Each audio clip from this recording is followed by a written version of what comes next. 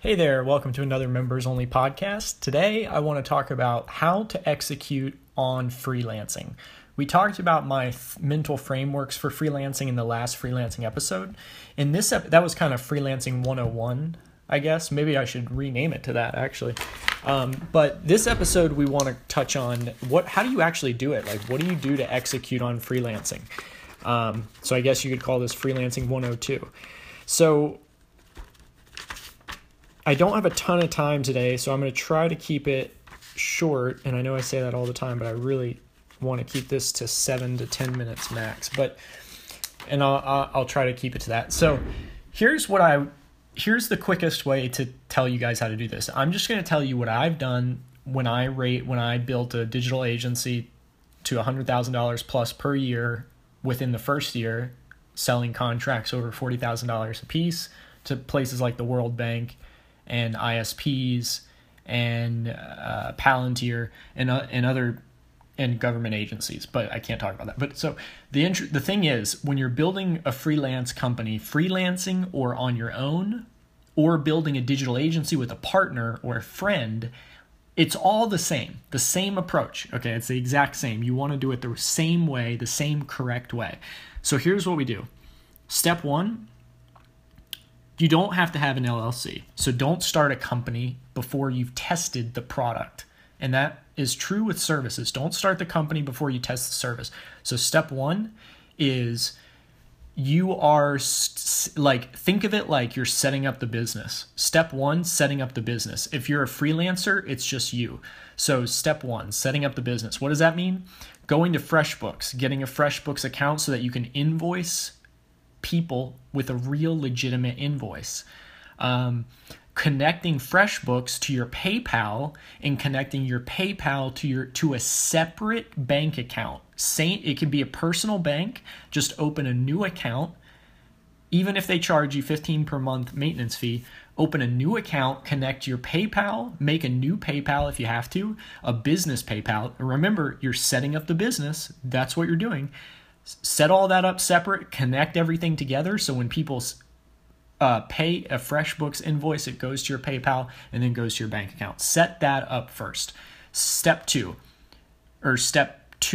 one, I guess that was step 1A. Step 1B is to set up the contract. So you need to have some kind of exchange of services contract to be a real business, and that's what you need to do. So step 1A, you've got PayPal.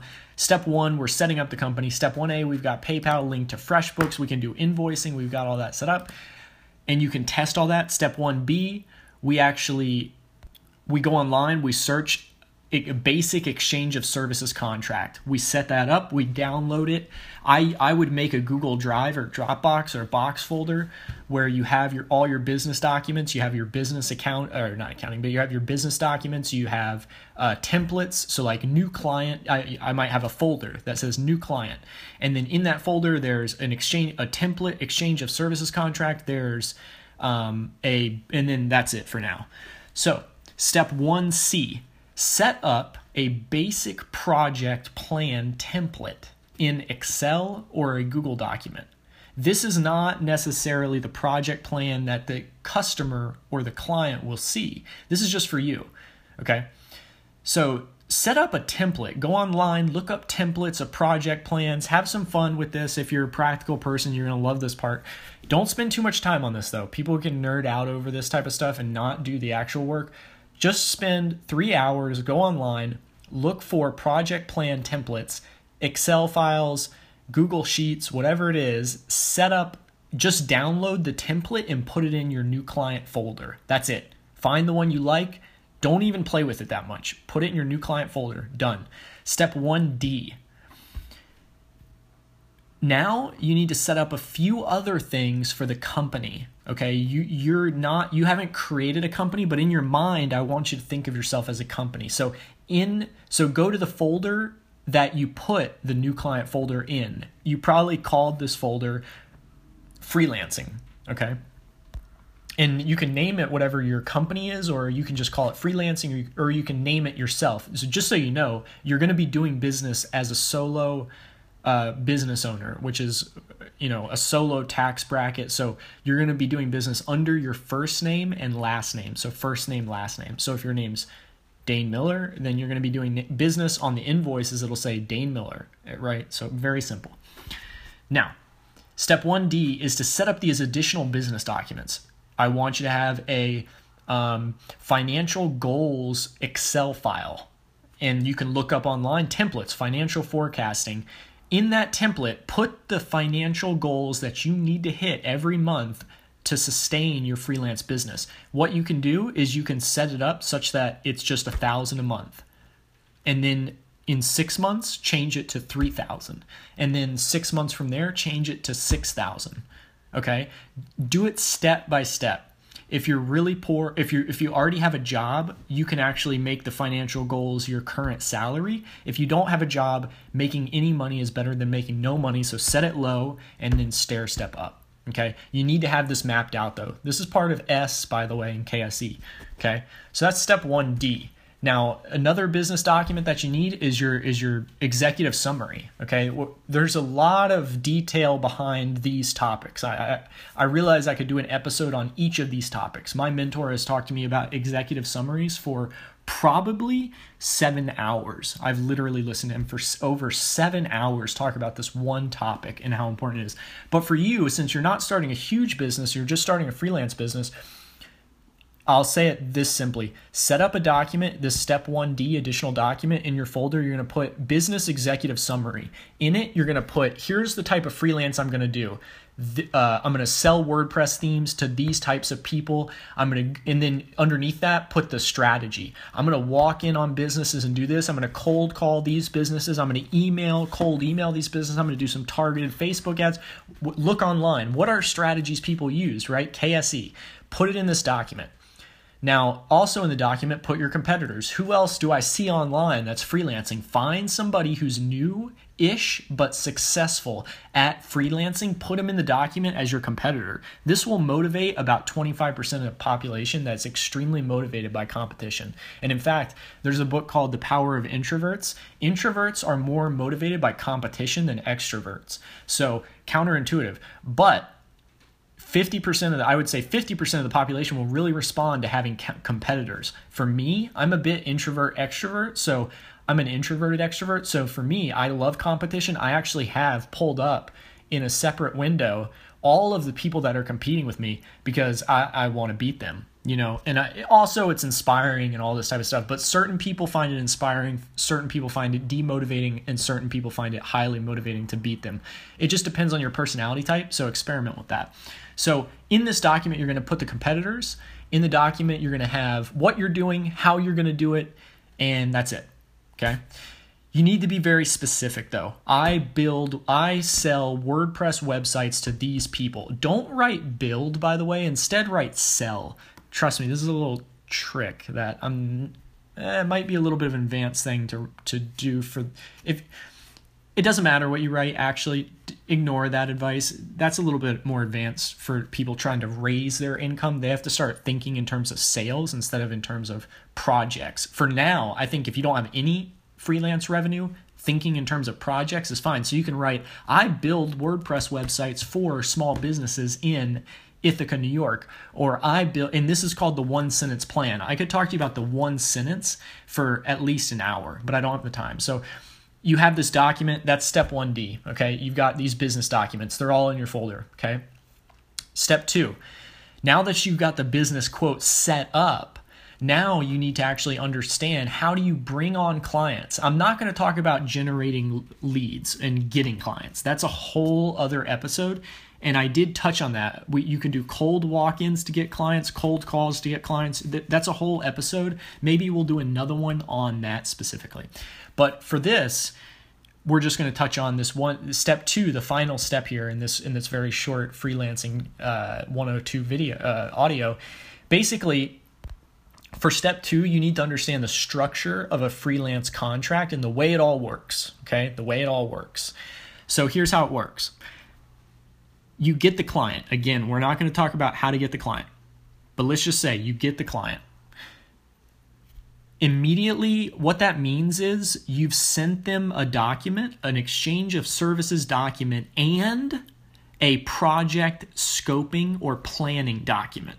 Okay, go to Dain.io and then click on the How Can I Help You button, and then go down to where I actually have a Google document that is free that you can get, that is a contract and a project scope and project plan document. This is the document that you send to clients to get them to approve of the project. Go to my website, find that document. You can delete a lot of it because it's probably a lot of it's not applicable to you. We did design and branding, so as well as development. So if you're just doing programming, you can delete a lot of the document, but look at it. It's a great template. This is the document you send back and forth. The client goes, "Oh no, we wanted to tweak this. We want to actually build a website and a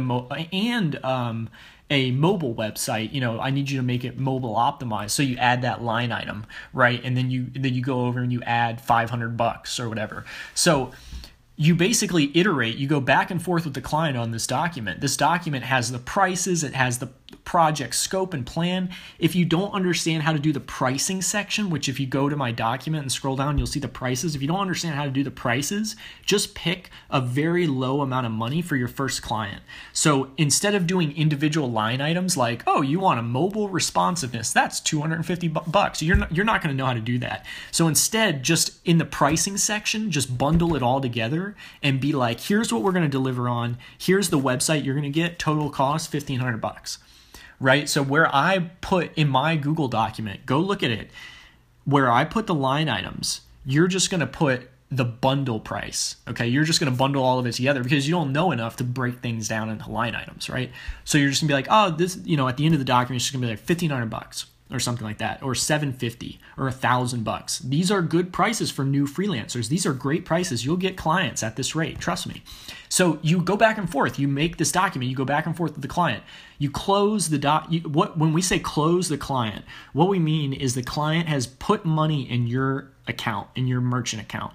So the way that we close this client, so keep in mind when you're selling or when you're freelancing, getting to the close is the most important thing at first. So you're going to be going back over email, over Skype, doing phone calls maybe, getting this document locked down. We call it lock the document. So the client agrees. Boom, done. Final email. Everybody agree? Okay, cool, done. Pay this invoice. So in the document, it states that you've taken the bundle price of the whole project and you break it into threes. So you get a third up front, a third in the middle, and a third at the end. And you identify checkpoints. So you say the third at the beginning, what we're going to do is it's going to be the start of the project. The third in the middle, we're going to be done with half the website. And it's these pages and it represents this much of the website. And then at the end, when I hand off the website to you and finally deliver the project and you're satisfied, the final third payment. Okay? So that's what it's going to say in the document. And you'll see this on my template, by the way. So to get to the close, you're going to tell the client, look, deposit or reply to my FreshBooks invoice and wire the money, PayPal the money, send the money however FreshBooks sets it up so that the money goes from them to in your bank account. The first deposit, 1/3 of the project. This is a very common thing. Everybody will do it. No clients will complain because it is very common. Okay. The prerequisite to this, by the way, is that I'm expecting that you have a website set up so that you look credible. You have to be credible. Okay.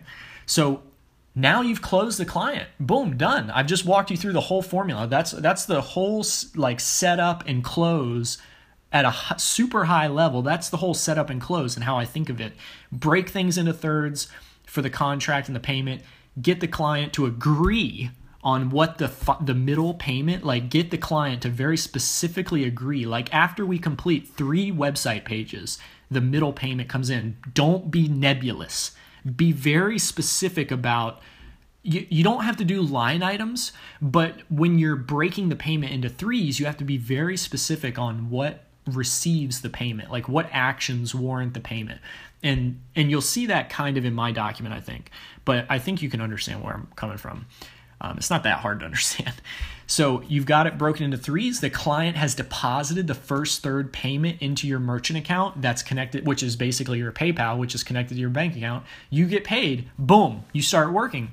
Okay, you spend a couple hours if you already have a job at night. You spend a bunch of hours on the weekend, or you don't have a job and you spend all your time working on this one project. You get to the middle payment, boom, middle payment comes in, done. You get to the final, you make sure you over deliver. You give the client a great website experience. You communicate very well with them over email. You do phone calls with them to check in and show them about the project and how it's coming every week. Just be a communicative person and everything will work out well. Now, the final thing I'll say is that you want to delight people in whatever way you can. So one trick rather, is every client that you close, make a spreadsheet, call it your CRM, your business CRM, and put the client's name, and you could do this for all your leads as well, but that's a separate conversation. Put the client's name in the CRM and then make a description box on